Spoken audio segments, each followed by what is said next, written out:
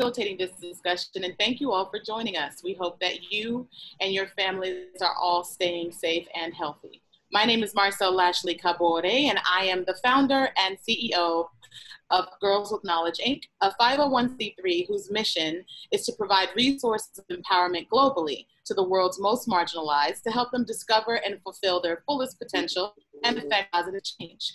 Our goal is to shape young social activists and global business leaders who respond to human need and fight for human rights around the world. And today, it's all about how we can use citizen science to fight for the bees. Of the 4,000 species of bees in North America, 1 in 4 is at risk of extinction. August is the most productive month for bees, with August 15th as World Honeybee Day, National Honey Month on the horizon in September, and all of us self-isolating at home. This conversation is important to bring light to the threat bees are facing and to provide places where people can get involved at a safe distance. That said, I'm excited to announce the relaunch of Earth Challenge 2020 on August 25th, which will include new ways that you can help scientists save the bees. To talk more about the importance of bees, as well as the Citizen Science Project, we have an esteemed group of expert panelists that I would like to introduce. So please, join me now. Let's get busy. Our first guest panel is Landon Van Dyke, Senior Advisor at the U.S. Department of State, serving as the Global Coordinator of Energy, Environment, and Sustainability Efforts. Landon works to ensure department compliance with federal energy and environmental requirements, and also works to advance innovations related to sustainability within operations, serving as a bridge between policy and management initiatives. Welcome, Landon. Thank you. Our next guest is Kathleen Rogers, the president of Earth Day Network. Kathleen has more than 20 years of experience as an environmental attorney and advocate. Her work has focused on international and domestic environmental public policy and law. Under her leadership, Earth Day Network has developed a significant role in advancing the new green economy and emerged as a dynamic year-round policy and activist organization. Earth Day Network now reaches into 192 countries, embraces new constituencies, and integrates civic participation into each of its programs and activities. Welcome, Kathleen. Thank you for having me. Ann Bowser, our next panelist, is the Director of Innovation at the Woodrow Wilson International Center for Scholars, a quasi-government think tank. Her research explores how new advances in science and technology can be leveraged to maximize social and environmental good. The Wilson Center's work in open science, including through citizen science, open data, and open source hardware, seeks to bridge public, academic, and public policy perspectives to create actionable insight. Thank you. Welcome. Our final panelist, Sam Droege, has spent most of his career at the USGS Patuxent Wildlife Research Center, where he has coordinated the North American Breeding Bird Survey Program, developed the North American Amphibian Monitoring Program, the BioBlitz, Cricket Crawl, and Frog Watch USA programs, and worked on the design and evolution of evaluation of monitoring programs. Currently, he is developing an inventory and monitoring program for native bees, online identification guides for North American bees, and working with Jessica Zelt, reviving the North American Bird Phenology Program. Welcome, welcome, welcome to you, Sam. You. Before we go deep dive into the bees, I'd like to begin with Ann. Ann, can you begin by telling us what is citizen science? Sure. It's a very old concept, but a pretty simple one. It really is just the public participating in science.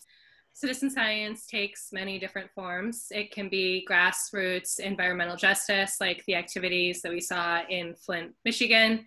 It can be digital crowdsourcing, like the hundreds of thousands of volunteers that classify different images from the Hubble Space Telescope. Or it can be the types of biodiversity and environmental monitoring projects that people like Sam work on, where members of the public are helping ecologists just do their research better. Thank you. Sam, can you tell me or tell us a little bit about the research that you've done on bees? Yeah, so I work mostly on the kind of fundamental and foundation things that help support other people's research. So super simple things like how do you count bees? You know, how do you catch them? What are they? How do you identify them? So we need development of identification guides. And then we get involved with statistical issues, which I'd be happy to talk about, but no one ever really wants me to talk about it, on how to analyze those data, all the little tricks and traps of coming up with a good estimate of how bees are doing. And so we look at status, we look at really the most simple of questions. Very nice. So, Kathleen, what is Earth Challenge 2020 and why is this project innovative? I'd like to ask actually that Landon and Anne join in with Kathleen and share that with me from your perspective. Tell us about Earth Challenge 2020. Yeah, I think I'd like to start with sort of the evolution of this. And Landon and I go back a long way, but about 4 or 5 years ago, Landon and I were chatting about citizen science and activism and citizen engagement. And over the course of this process of creating the app and having Anne and Wilson Center join us, along with many, many other partners, the concept of Earth Challenge really evolved. For Earth Day Network, one of the most important attributes of Earth Challenge 2020 was to give greater access to opportunities for children and adults to engage in citizen science. And Earth Day has a long history of being engaged in science, and it was part of the evolution of Earth Day as well. Our Earth Day's first event on April 22nd, 1970 was entirely based on science. Earth Day Network also got involved in promoting scientists and activism through March for Science, which we led a large part of. And as I said, the concept emerged as one that would combine hardcore principles of AI and other innovations that I'm less technically engaged in, but believe in. And it combines those technical elements with an opportunity for citizens to engage in activism. So Earth Challenge is a combination of science and engagement and education and civic activism. And that for us is the innovative part of Earth Challenge 2020. I'd be remiss in not letting Anne and Landon talk about all of the technical attributes of this, some of which are evolving as we speak. But for Earth Day Network, promoting science, belief in science, and citizen engagement is the underpinnings of our engagement and the innovative part of Earth Challenge 2020. Thank you, Kathleen. Landon, get on in there. Oh, thank you for having me. For the State Department, really, it's very similar to what Kathleen was talking about. For us, it's about engaging citizens across the world on issues that are important to both them and the United States. For us, it's the environment, sustainability, helping other countries obtain their sustainability goals, whether it's at the city level or provincial level or at the national level. So when this opportunity came forward, and it was really about, hey, how can we get citizens to help collect data and understand a little bit more about the environment around them and have a fuller appreciation of the data around them that they can actually contribute, it made sense for us to participate. So a lot of the innovation for us on the eco-diplomacy side, I mean, the term eco-diplomacy is about, focusing on the ecology and the environment and using it within our diplomacy and our engagement with other countries. And so when we green an American embassy around the world, many times those embassies are the only sustainable or the first sustainable building in that particular country.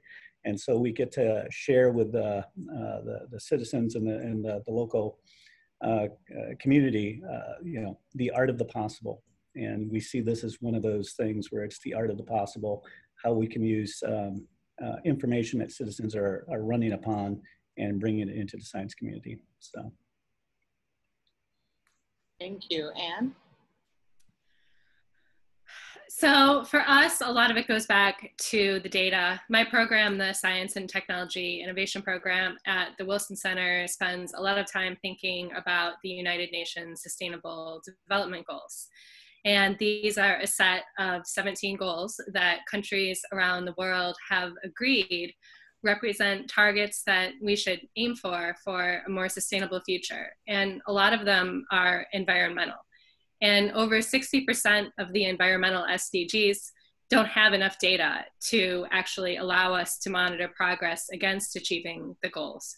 And there's this phrase, if you can't measure it, you can't manage it. And I think this is very true for the SDGs as well as national policies and as well as local policies. So one answer from our perspective is that citizen science in general presents a new and relatively underutilized or undertapped opportunity for collecting data to fill those gaps. And we have this great app that we're working on with Earth Day State and GeoMarvel, but we're also integrating data from existing citizen science projects that have been around for decades and in some cases centuries to be able to bring all of that existing on the ground work together and try to get the answers about what is actually happening in our environment and what has been happening over the last couple of years. And then I also really like what Landon said about this being illustrative of the art of the possible, something that we're really excited to explore through the work on insects, for example, is how we can use citizen science not just to collect data, but to label images and then create different types of machine learning solutions that can benefit our project directly, but also other citizen science projects out there. And I think that's something really cool about Earth Challenge that we're doing for insects, as well as plastic pollution and probably a couple of the other areas that we're exploring. Yeah, let me just say one more thing, which I forgot to say at the beginning, and it's part of my general speech to the world about Earth Challenge.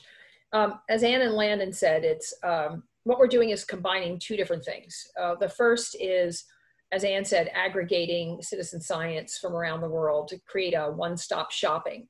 So our ultimate goal, and it's moving along in this way, is to integrate all this data so that your average citizen or citizen scientist, or of course scientists themselves, can go on and find lots of information, lots of data points. So you could drill down to your zip code or your geographic location and see information about plastics pollution, health, climate change, food security. The list is growing of widgets, as we call them, parts of our app that will be allowed to both integrate citizen science data and then data sets from groups around the world. Our long-term goal is to put information in the hands of everybody around the world so that we don't keep citizen science to ourselves. And having been involved in lots of citizen science projects, mostly as a parent, what I discovered are two things. That generally speaking, citizen science projects are in silos. There's no place to find a whole bunch of data about a whole bunch of things related to where I live. And the second thing was that many citizen science groups are in it really for the science. They know how valuable it is, what they're doing for local scientists and global scientists, but they're not educating people on a regular basis about what those citizen science discovered as they were doing their work. And the last part is, because we've attached a very innovative, sometimes sort of radical approach to providing opportunities for every citizen scientist around the world to take an action. And most of them are tailored to their specific country and specific legislation that may or may not pass. So it gives a pathway to citizen science citizenship, if you will, which I think, in addition to the education, the aggregation of the data, and the opportunities to play a role in changing things, are sort of brand new elements and part of the innovation of Earth Challenge 2020. Thank you. So if Ann and Landon would agree. Do you agree, Ann and Landon? No. Okay, so I want to repeat and reiterate for anyone that may have missed it that the app is relaunching on August 25th. This is correct, Kathleen? Yes, it is. Okay, fantastic. So August 15th is National Honeybee Day. Sam, what are the major challenges facing honeybees and other types of pollinators? You're muted, Sam. I'm there's a lot of people in the lab, so I want to keep things tamped down. Well, so when you think about this, there's a lot of things going on for honeybees and also for all the native bees in the different parts of the world that you'll hear about. So you'll hear about pesticides, you'll hear about all kinds of pathogens and introduced diseases, those kinds of things. But the driver everywhere is going to be habitat loss. And specifically, it's flowers. So if you think about bees, every single bee species, with maybe just a couple of exceptions, because there's always exceptions, of course, are dependent completely on pollen and nectar, sometimes oils, but everything is given by flowers. And so it's a plant-based solution. So in addition to just paving things and making it all into high intensity agricultural industrial areas, those are complete losses. So we can zero out that from the Earth's capacities.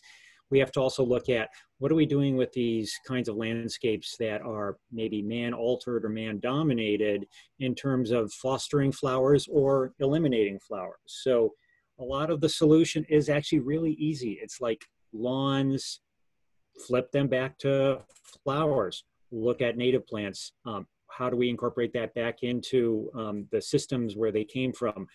You know, each area on the globe has a set of native plants that are completely tied to the native bees. Honeybees are using lots of different resources in these areas and less concerned about them. The real conservation issue is not a honeybee one. They're associated with the loss of flowers, but it's actually a wild bee one. Each wild bee needs a certain kind of set of flowers. Each flower has its own preferences for bees. That interactions gets disentangled sometimes. So flowers, it's all about flowers. It's, you know, something that we all can participate in. Flower power. Yeah. Flower power, I like it.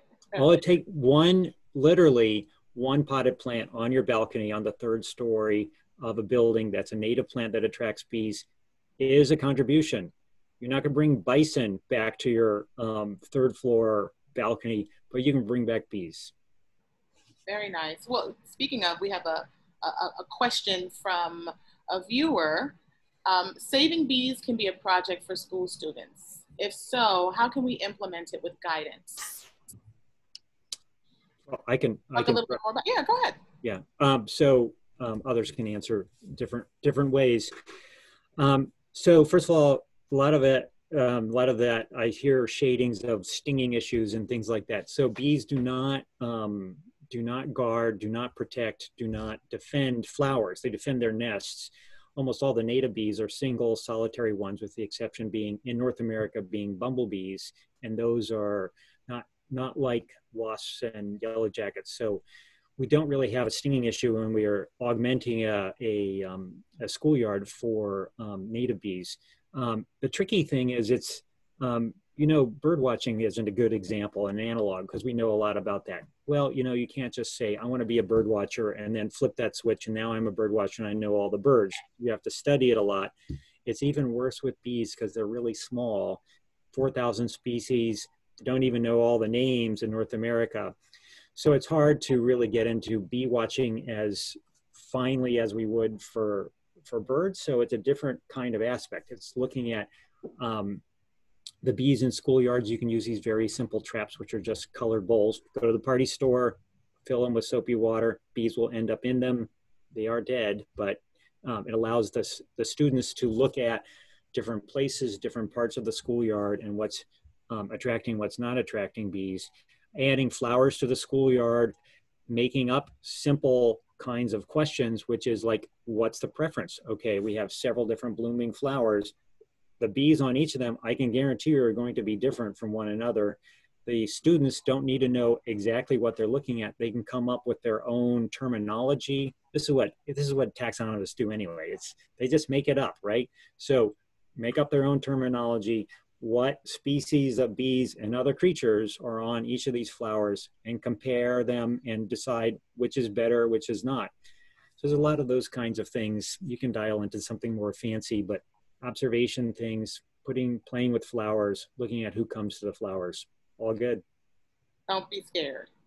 Yeah, could I have something to do that about students? I mean, one of Earth Day Network's major goals is to integrate, I mean, truly integrate environmental literacy into our curricula worldwide. And to that end, we're in the process of working with countries and local governments and everybody else to take a look at how we teach environmental issues. And as it turns out, bees are incredibly interesting to kids, whether it's that they pollinate a huge part of our food, or that they pollinate 90% of the world's flowers, and all the other things that Sam can so ably tell you that they do and how important they are.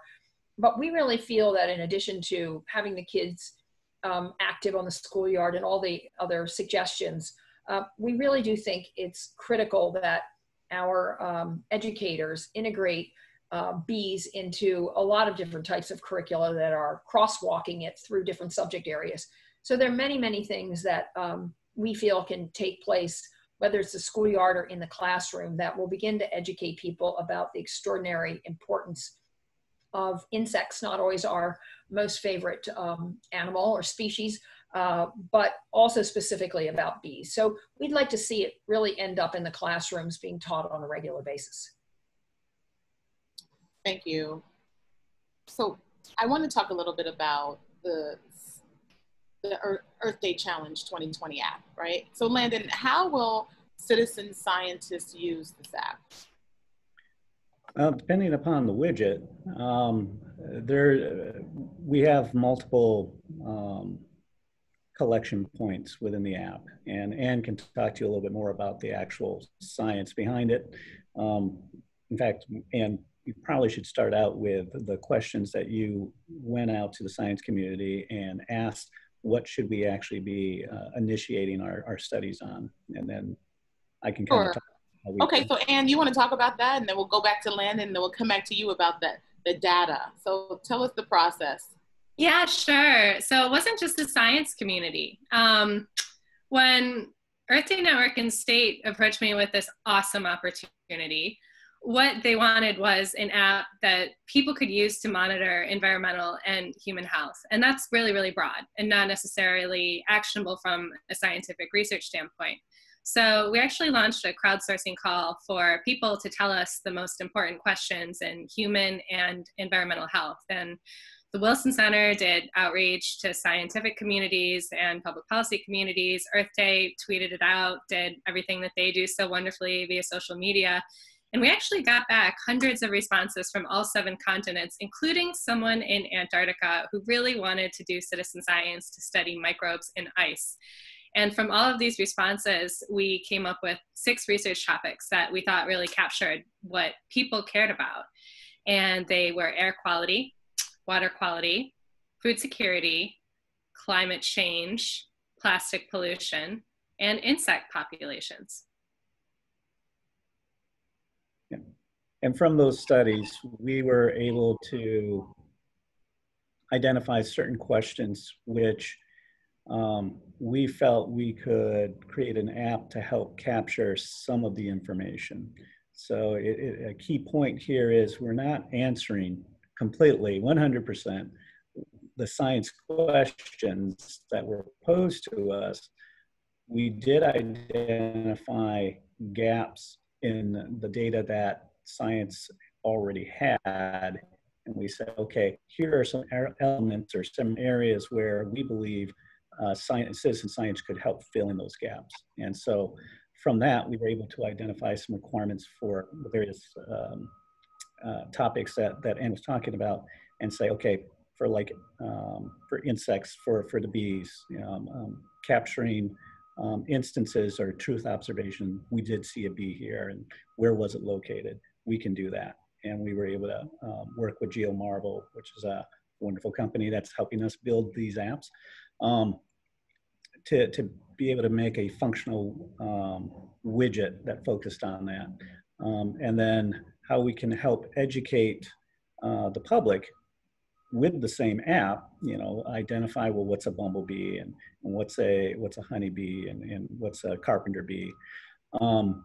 We're putting together little games to help kind of make it a fun process to learn how to identify this. But then once you get people that are really experts at identifying and they have like a really good score on their game, then we kind of open it up to do a training our AI, where we start shuffling in more and more photos that have not been processed yet, or may have been processed already by other experts, to just get to give the machine learning a sense of, okay, this is likely this, and this particular photo is likely representation of an apis or a bumblebee.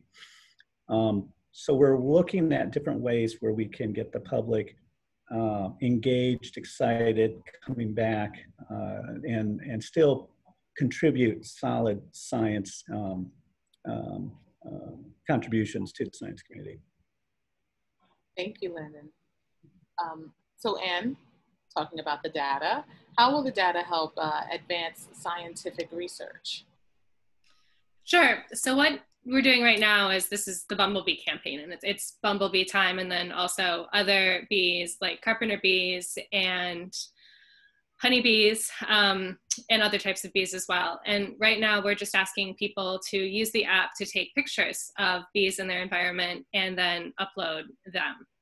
And we're also pulling together pictures from different citizen science projects. Then later in the fall, we're going to do a complimentary campaign when the weather's a little less nice, people are stuck inside for various reasons, where people can go back to the app and actually drag the pictures into different categories to learn, first of all, learn a little bit more about bees and how to classify them, and then actually do that work through the app. And then after that, we're working with a group of professional researchers, including with Sam and hopefully his network, to look at what volunteers did in terms of those classifications of the photos that people took, and then classify them down to the species level.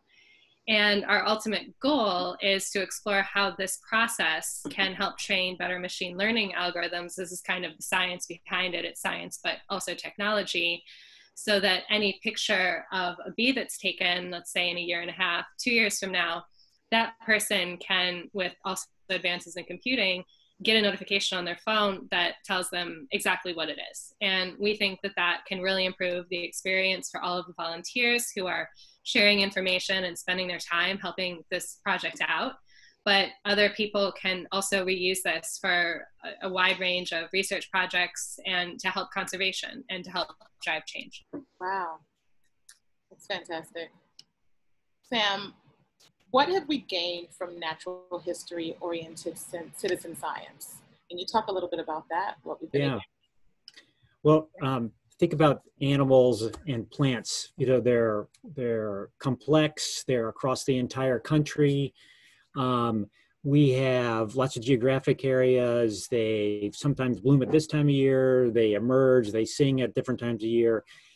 Even though federal and states have responsibilities for the management and the care and the conservation of these groups and are interested in monitoring, the funding's not there. Like it's very difficult to come up with a mechanism for the federal government to have full-time or even part-time employees. You know, they're just inefficient at a lot of that kind of stuff, to go out and collect the kinds of data that citizen science have always done. So we can go back to the 1880s for the first citizen science projects. One was the Weather Service. So you had this network of people who just did simple things like take temperatures and log the data from their homes. And then you have another whole system that was right at the same time is monitoring when and where birds arrived. So from the point of view of where do we get our information about how plants and animals are doing, a big chunk has always come from citizen scientists. We didn't call them that back in the day. But if we look at bird watching, what's the status of butterflies? There weren't government surveys that looked at these and decided like, oh my gosh, we're not seeing any more whooping cranes. It was the fact that bird watchers and people on their own time and collectors, so a lot of the insect world is monitored by, you know, particularly in the past, by people who put together large insect collections, including butterflies. So the history has always been there. The difficulty for the government is, how do we fund something? And so even the more recent government programs, the Breeding Bird Survey, Frog Watch, and these other things, is really harnessing citizens. Again, wasn't always called that. Citizen science is a new term, but for us, we've had a hugely long history of using people to do the collecting who are not going to get paid and are acting as, in a case, are collaborators, correspondents. They were called volunteers sometimes. So we're now quantifying that, and we're also bringing that outside of the world of the advanced amateur naturalists and bringing it to what can everyday people who immediately want to start participating. And that's some of the interesting, tricky things here.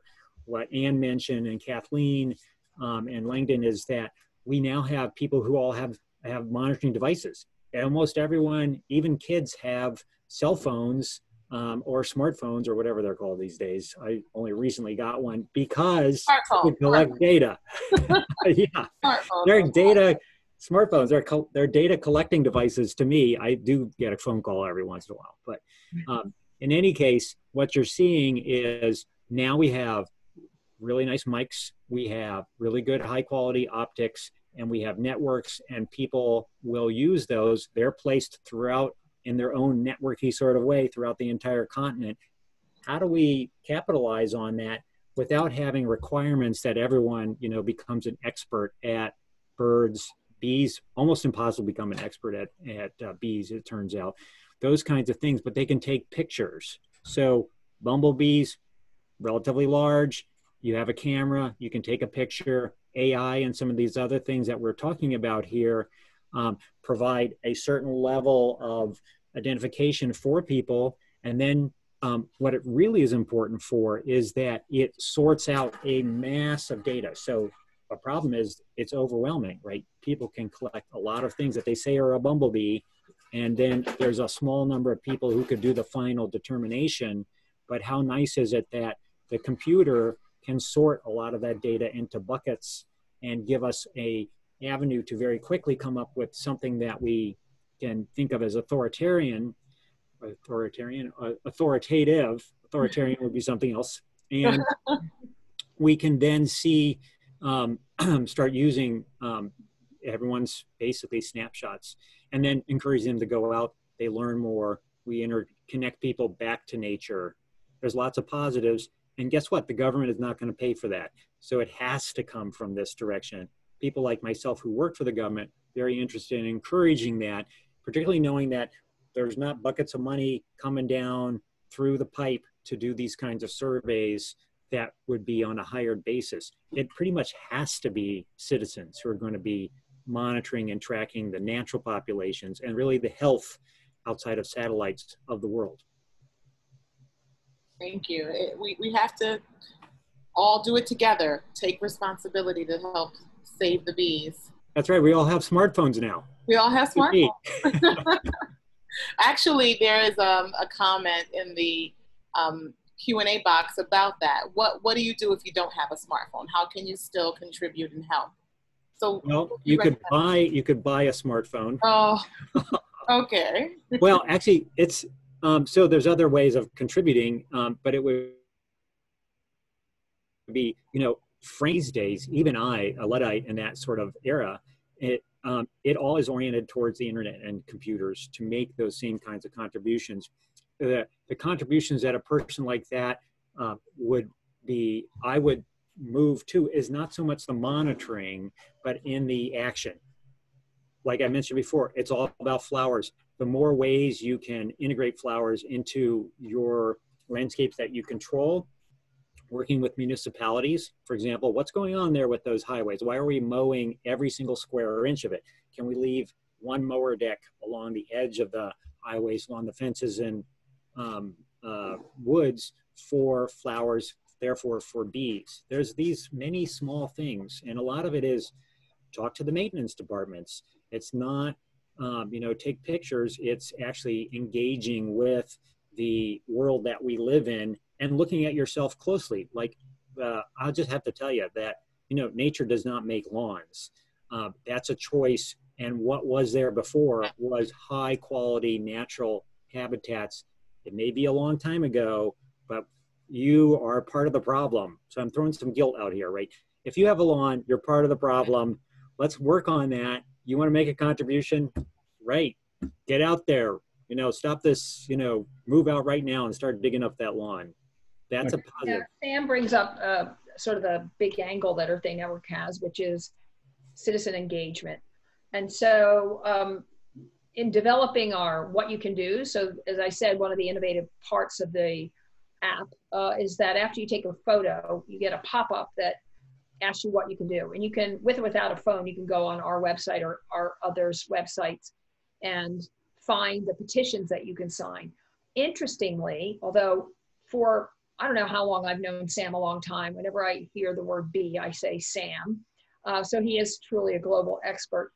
But when we developed the What You Can Do's for the 192 countries that we operate in, we consulted with NGOs around the world and even small governments and other people, anybody who wanted to tell us what's the hot topic in your country around bees.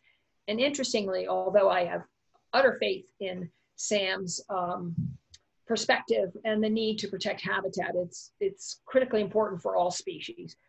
What we found is that many countries were entertaining a lot of legislation around control, relabeling, misuse of pesticides. And while it may not be, at least from Sam's view and others' view, that that is a major issue, it is going on worldwide. And so whether it was Thailand or Germany or endless countries came back to us with deep concern about the proliferation and impacts of pesticides, not just on insects, not just on pollinators generally, but on insects, countrywide, and also health impacts for children and what does it do to our phone.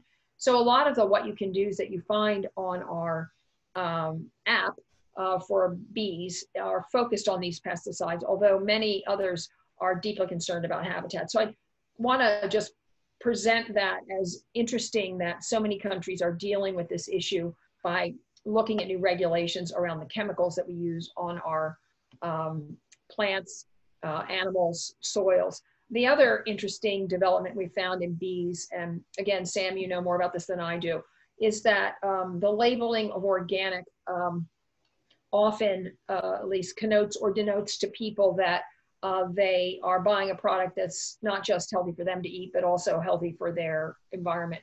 And one of the things we're working on right now is looking at how soils and regenerative agriculture in general can be supportive for insects and other species. So that's another angle where we're encouraging people to take a new look at something that we've never talked about as a global population, and that's the relationship between soils, pesticides, habitat, and our ecosystem generally, but in this case, very specifically pollinators and bees. One last thing, Sam, you'll be happy to know that I can't remember the exact name of it, but the US has, I think it's the House, has a bill in front of it called the National Highway Pollinators Bill, which would ask local governments and supply funding to them to do exactly what you said, stop mowing, start planting. So at least that's in the works. Good. I think that's the big, and I'm glad that you touched on it, Kathleen and Sam. Everyone's asking, what can I do? How can I do my part? And so I think that people have definitely shared and shared what the average citizen can do.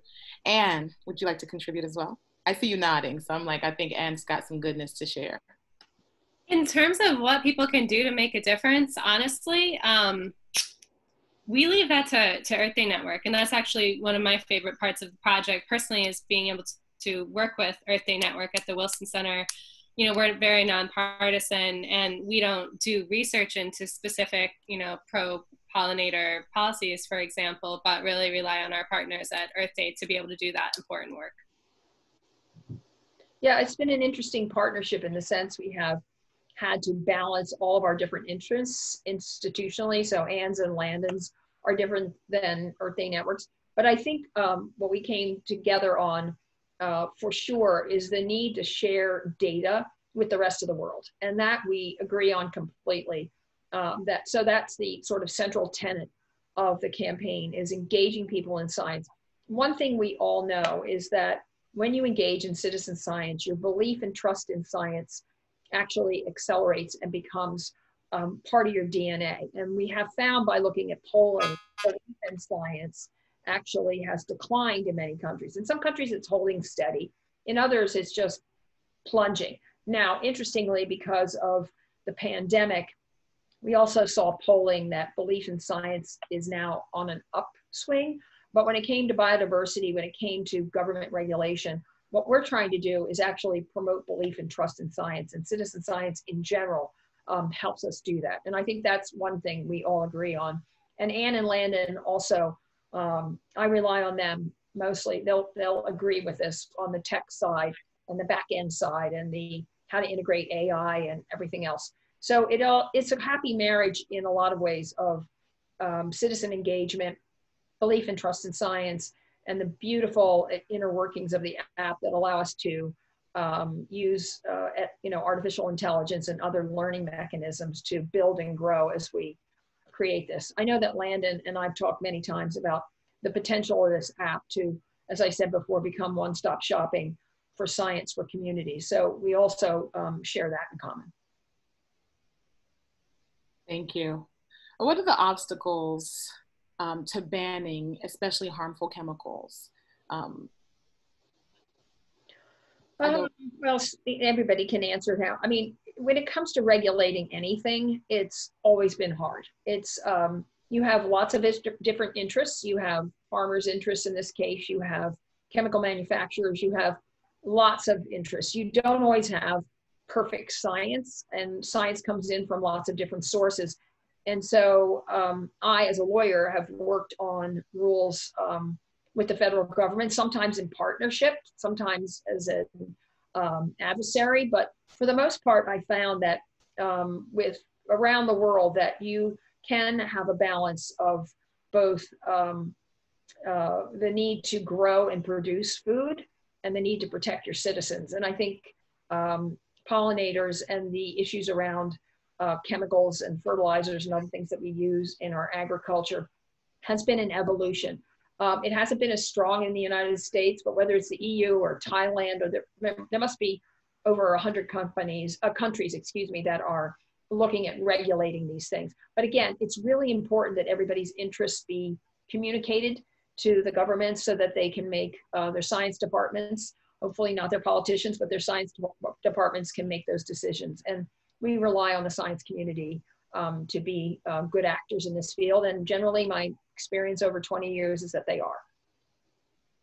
I think the pesticides example is really interesting from my perspective too. In 1995, a researcher named Alan Irwin published a really famous book called Citizen Science about sort of the roots of citizen science in the UK, and actually looked at collaborations between professionals and members of the public around Agent Orange or DDT, and getting that banned for use in agriculture as a really strong root of citizen science practices over there. So I think that goes back to a lot of what Kathleen said about trust in science and, you know, brokering collaborations and making citizen science that common language that people, you know, members of the public and then professionals can use to talk to each other. And then in terms of helping regulators make decisions, I don't think we've touched on this that much, but a lot of what Earth Challenge 2020 is about is open data. So the data that people are sharing through the app and that we're working with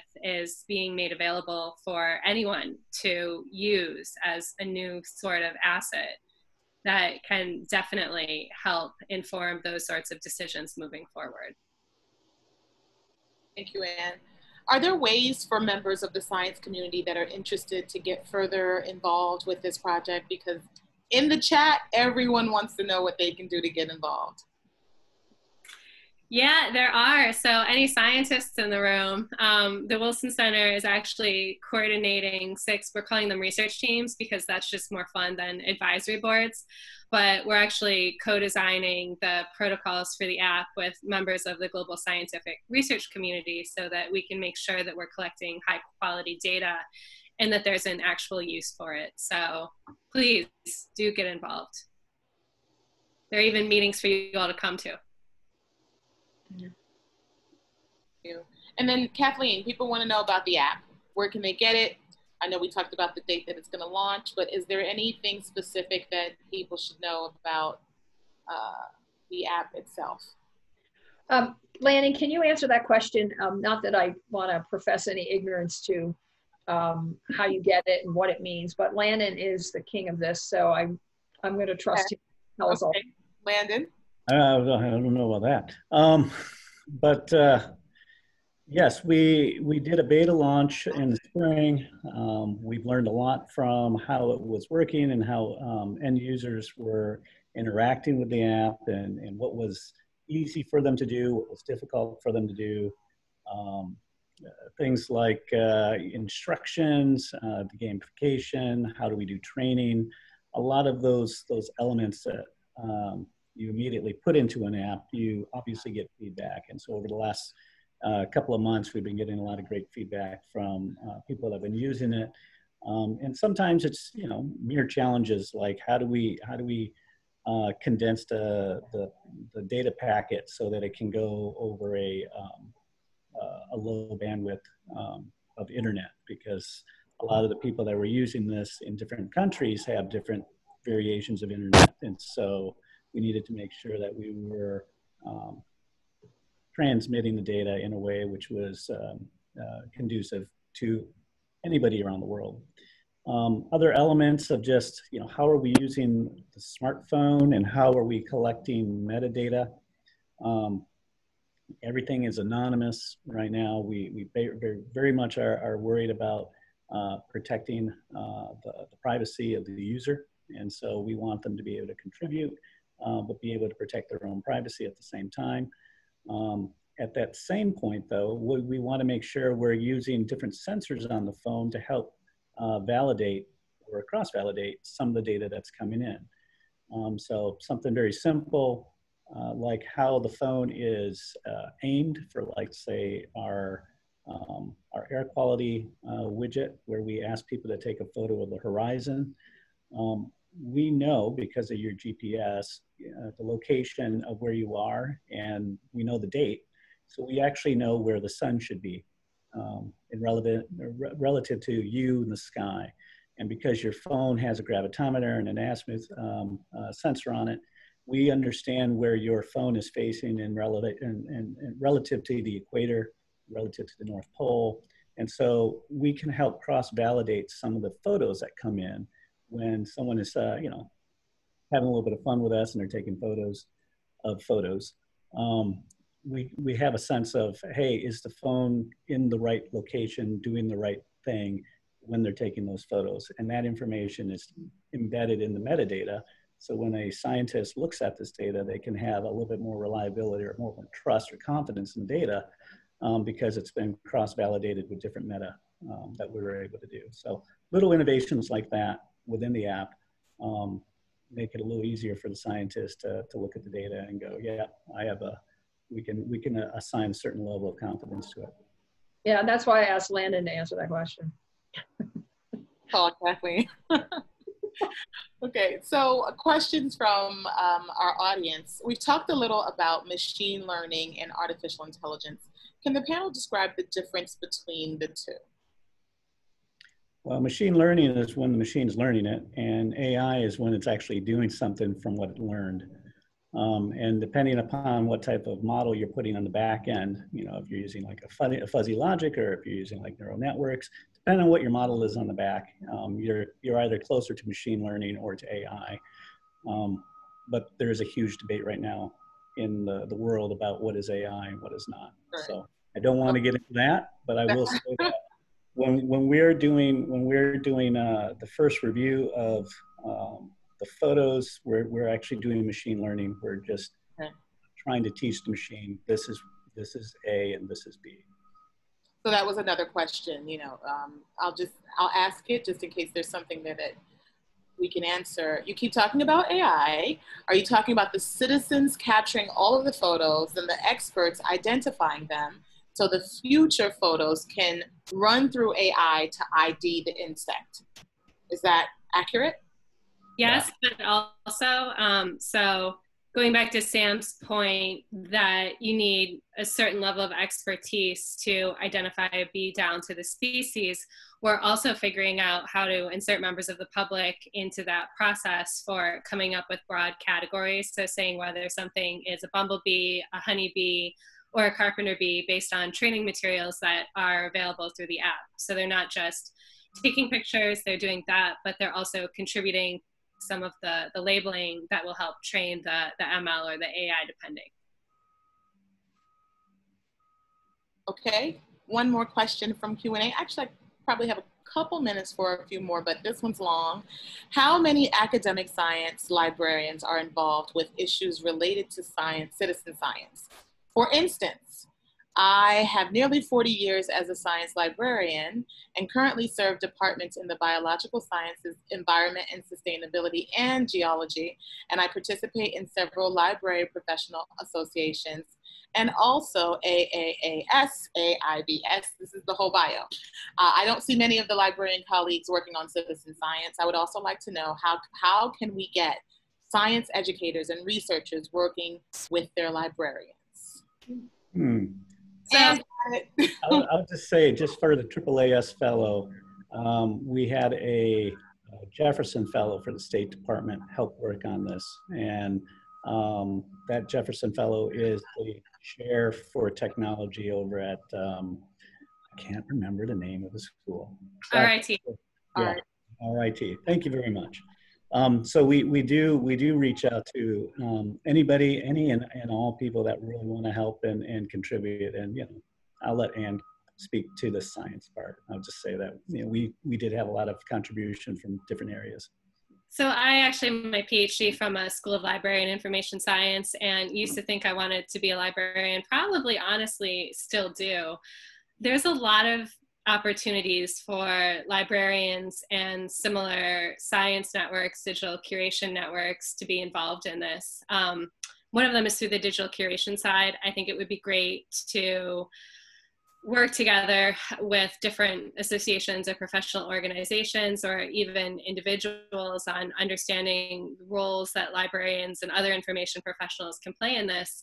But then also on a more practical note, a trend that we've been seeing on the ground is that libraries, including public libraries, are actually a place where citizen science happens a lot. And some libraries, for example, are working with a platform called SciStarter, who's one of our collaborators, to think about how they can have different kits that people can actually check out to actually do citizen science research. So we have an app for a lot of our data collection activities, but there's actually a Pollinator project where you can, you know, collect samples or different tools for environmental monitoring and things like that that can actually be checked out of public libraries. So that's another way why libraries can be involved in this sort of thing. Thank you. Anyone else? No? That's a really good idea. So have them contact us. That's right. Contact Kathleen. Well, I mean, libraries have always been pretty central to what Earth Day does anyway, in terms of Earth Day activities. So it's a perfect fit as far as I'm concerned, and agree with what Ann said. So one final question. Is the widget called the insect widget? Will there be more campaigns rather than just bee campaigns? Are there more campaigns tied to other researchers? And that one's for you. Well, Ann's looking at me and she's on. And Landon's laughing like. Yeah, well, we have talked to Department of Interior, because they would like to see more of a regional study just on monarchs, because they've been trying to bring back and preserve the traditional area in the west part of the United States to preserve it for monarchs. And so there would probably likely be at least one more campaign on that, but we're looking for things that are global and regional. So, and Ann is looking at me like I said something wrong, so I'll be quiet. Uh-oh. No, I think that was a great answer, and I'm really excited to see a monarch campaign, especially because there are a lot of really good citizen science projects that are also working in that area that we could partner with.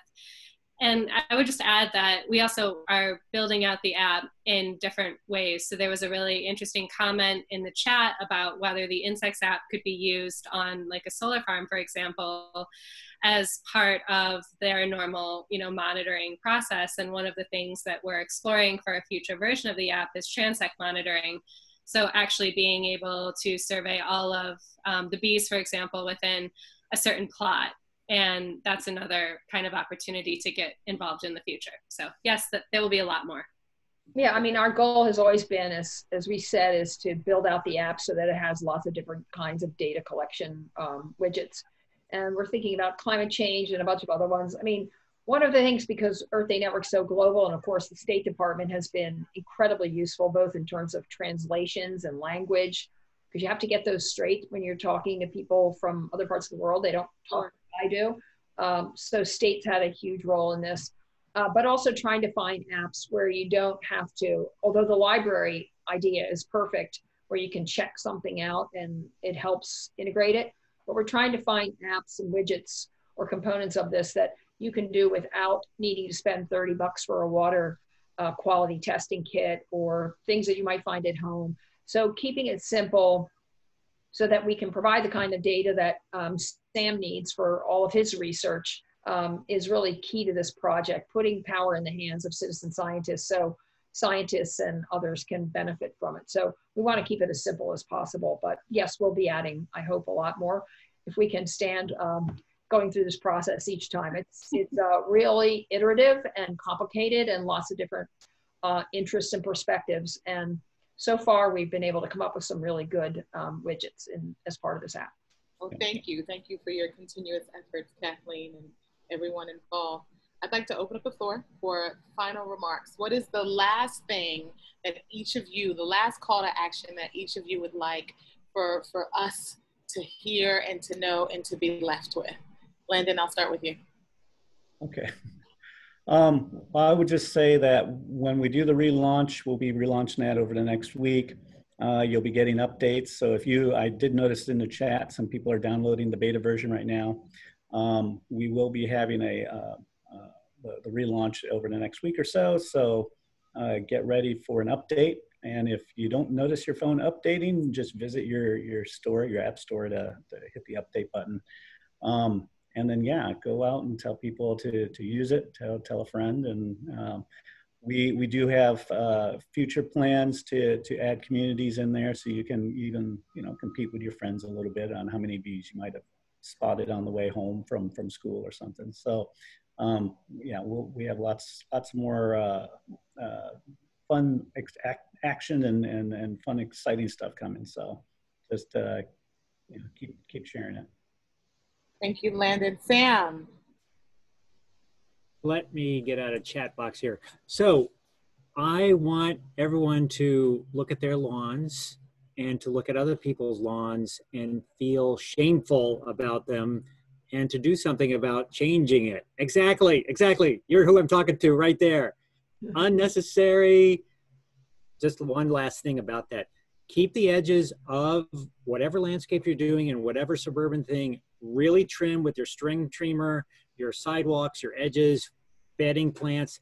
What you do in the middle is not going to matter as long as you keep up the idea that you are doing your part by doing whatever you're doing on purpose, and it looks that way. Okay. So there's really no excuses. None. All right. Thanks, Sam. And so Landon asked everybody to come try out the app in about a week. I would say a week after that, come back and check out the Earth Day Network's website so that you can see the data. You can see your data point on a map that we'll be publishing, as well as the data from everybody else who's participated around the world, and that's pretty cool. That's super cool. Like, really, that's cool. I can't wait for that. Thank you, Anne. Kathleen? Two things. Be fearless. As Sam told us, you're not going to get stung, or probably not going to get stung. So that's number one. And really just go out and help us find the data that we need to save bees worldwide. And second, take an action. As you're taking photos, you'll see the pop-up. It'll give you the opportunity, I hope, we're working on this now, in your own language or a language that you're used to. And just click that box, send your name, and take a step forward to become a bee citizen. Every bee counts. So it's those things that I think will really help the world. The combination of everything we all said. Thank you, Kathleen. And I'd like everyone to Email earthchallenge2020@earthday.org with any further questions. We thank you to all of our panelists for this really insightful conversation. I am definitely going to do my part, Sam. I wore my colors, but I'm going to also trim my hedges and make sure that I do my part within Girls with Knowledge as well. Thank you, Landon and Anne and Kathleen and Sam. Thank you to our viewers. And behind the scenes, I would just like to thank Halsey and Katie and Tom and everyone that makes the magic happen. Most importantly, thank you, Earth Day Network, for facilitating this conversation and allowing us to all do our part. Thank you, everyone, for joining. Thank you. Have a good day. Thank you. Thank you. Bye. Bye.